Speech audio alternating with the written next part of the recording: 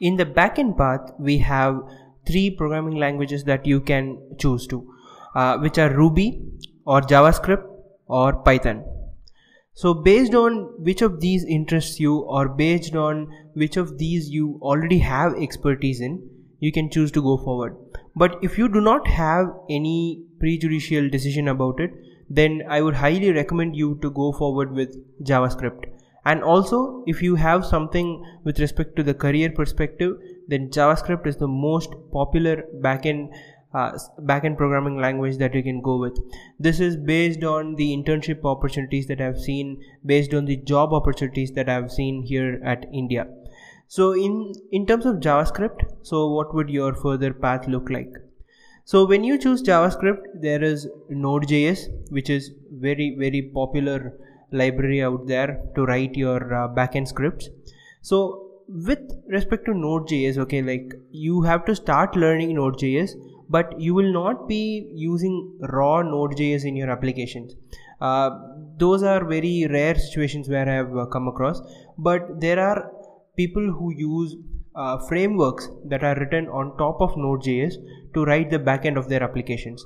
So here I will list you a few frameworks that are very popular and I've seen being used at organizations.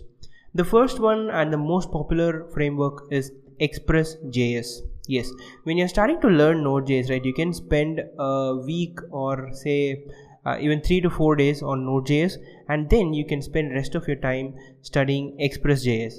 Rest of the time in the sense a longer time, okay, comparatively. So in Express.js, you'll be able to do a lot of things which needs a lot more code when using Node.js directly.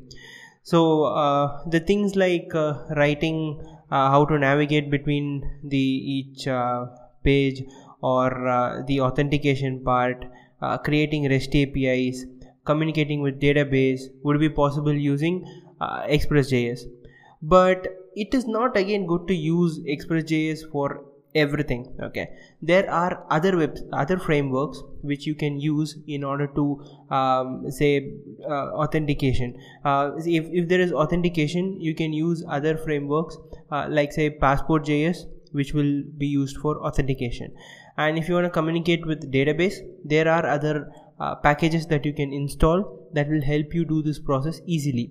So when you enter this JavaScript world, right, it is completely filled with a lot of code that is already out there, a lot of modules that are already out there, and that thing is known as NPM, which is Node Package Manager. So using this Node Package Manager, you'll be able to explore a lot of packages, and all you have to do is npm install and that package name. And once the package is installed in your project, just go through the documentation of that particular module that you have installed, and they'll have neat instructions as to how to use that module. But be aware, there might be modules that are riskier also, because see, if you install a module, it's going to have like hundreds of files in it, and you cannot sit and go through each and every file as to what it does. So based on what the community tells, based on the packages that community trusts, you can use them in your project. So few popular frameworks, as we were talking about, are Express.js, and there is Socket.io, which will help you perform real-time communication, okay, on your website. And there is also Koa.js. So Koa.js is something that is written by the team who built Express.js itself. So it is a very lightweight framework where you can include whatever you want on the fly. Okay, and there is Sails.js. I have not worked much with Sails.js, but it is just another framework that I have come across at many organizations. So once you start learning this framework, there are three main things according to me that you should be well versed with. The first and foremost one is on how to create the REST APIs. Now, what is a REST API? Okay, say for example, there is a website that gives you weather information. Okay, if you want to build a website that uses say the climate or the weather condition, you cannot set up antenna, and you cannot read the weather information of each and every city and feed it to your website, right? Because that is not the point of you building the website. Instead, there are websites that provide you with this information. So they will give you a URL and a path to make this API call. So on your website, every time the user visits the page, you will make this API call to this website that is providing you the service, and it will give back the information to you. So this process is known as this REST API call and response. So this is request response process.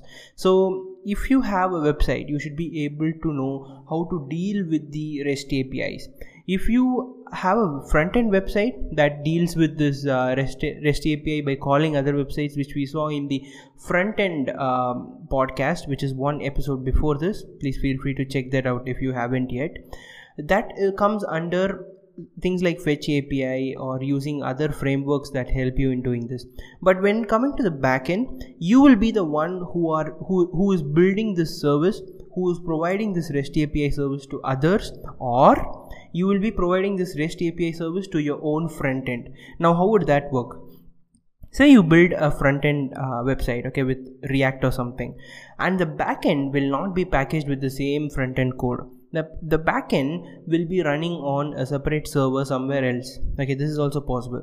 So from that server, how will that server communicate with your front end? So you will use the Fetch API calls or using Axios framework on your front end, which will communicate to this server which is on the back end, and this server on the back end will send back the response to the front end. So this is like decoupling your front end and back end. Okay, so this is how modern websites are architected, so you can go through them.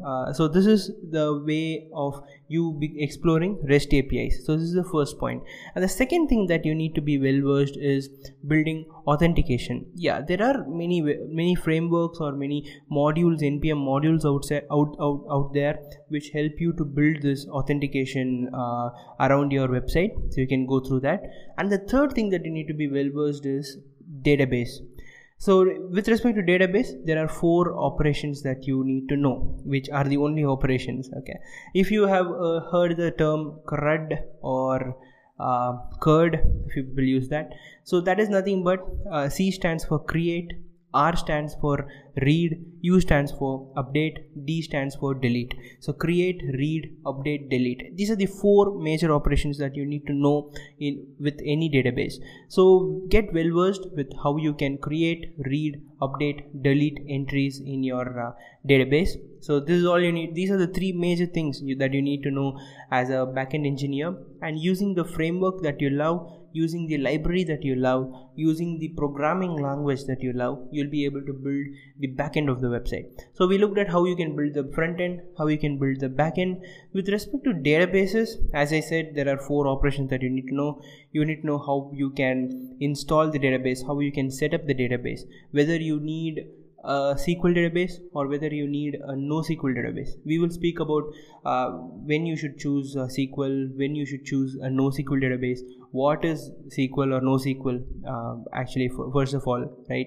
So these things in another episode, but in basic terms, front end, back end, and the database part, which plays a really huge role, because that's where you'll be storing the data of your website. You need to be worried about the security, so you need to take action on how you can secure your database, how you can prevent unauthorized access to your database, how you can maintain redundant copies of your database, so that if one database crashes, the other is available, so on. Okay, so catch you on another episode. Thank you so much for listening to this episode.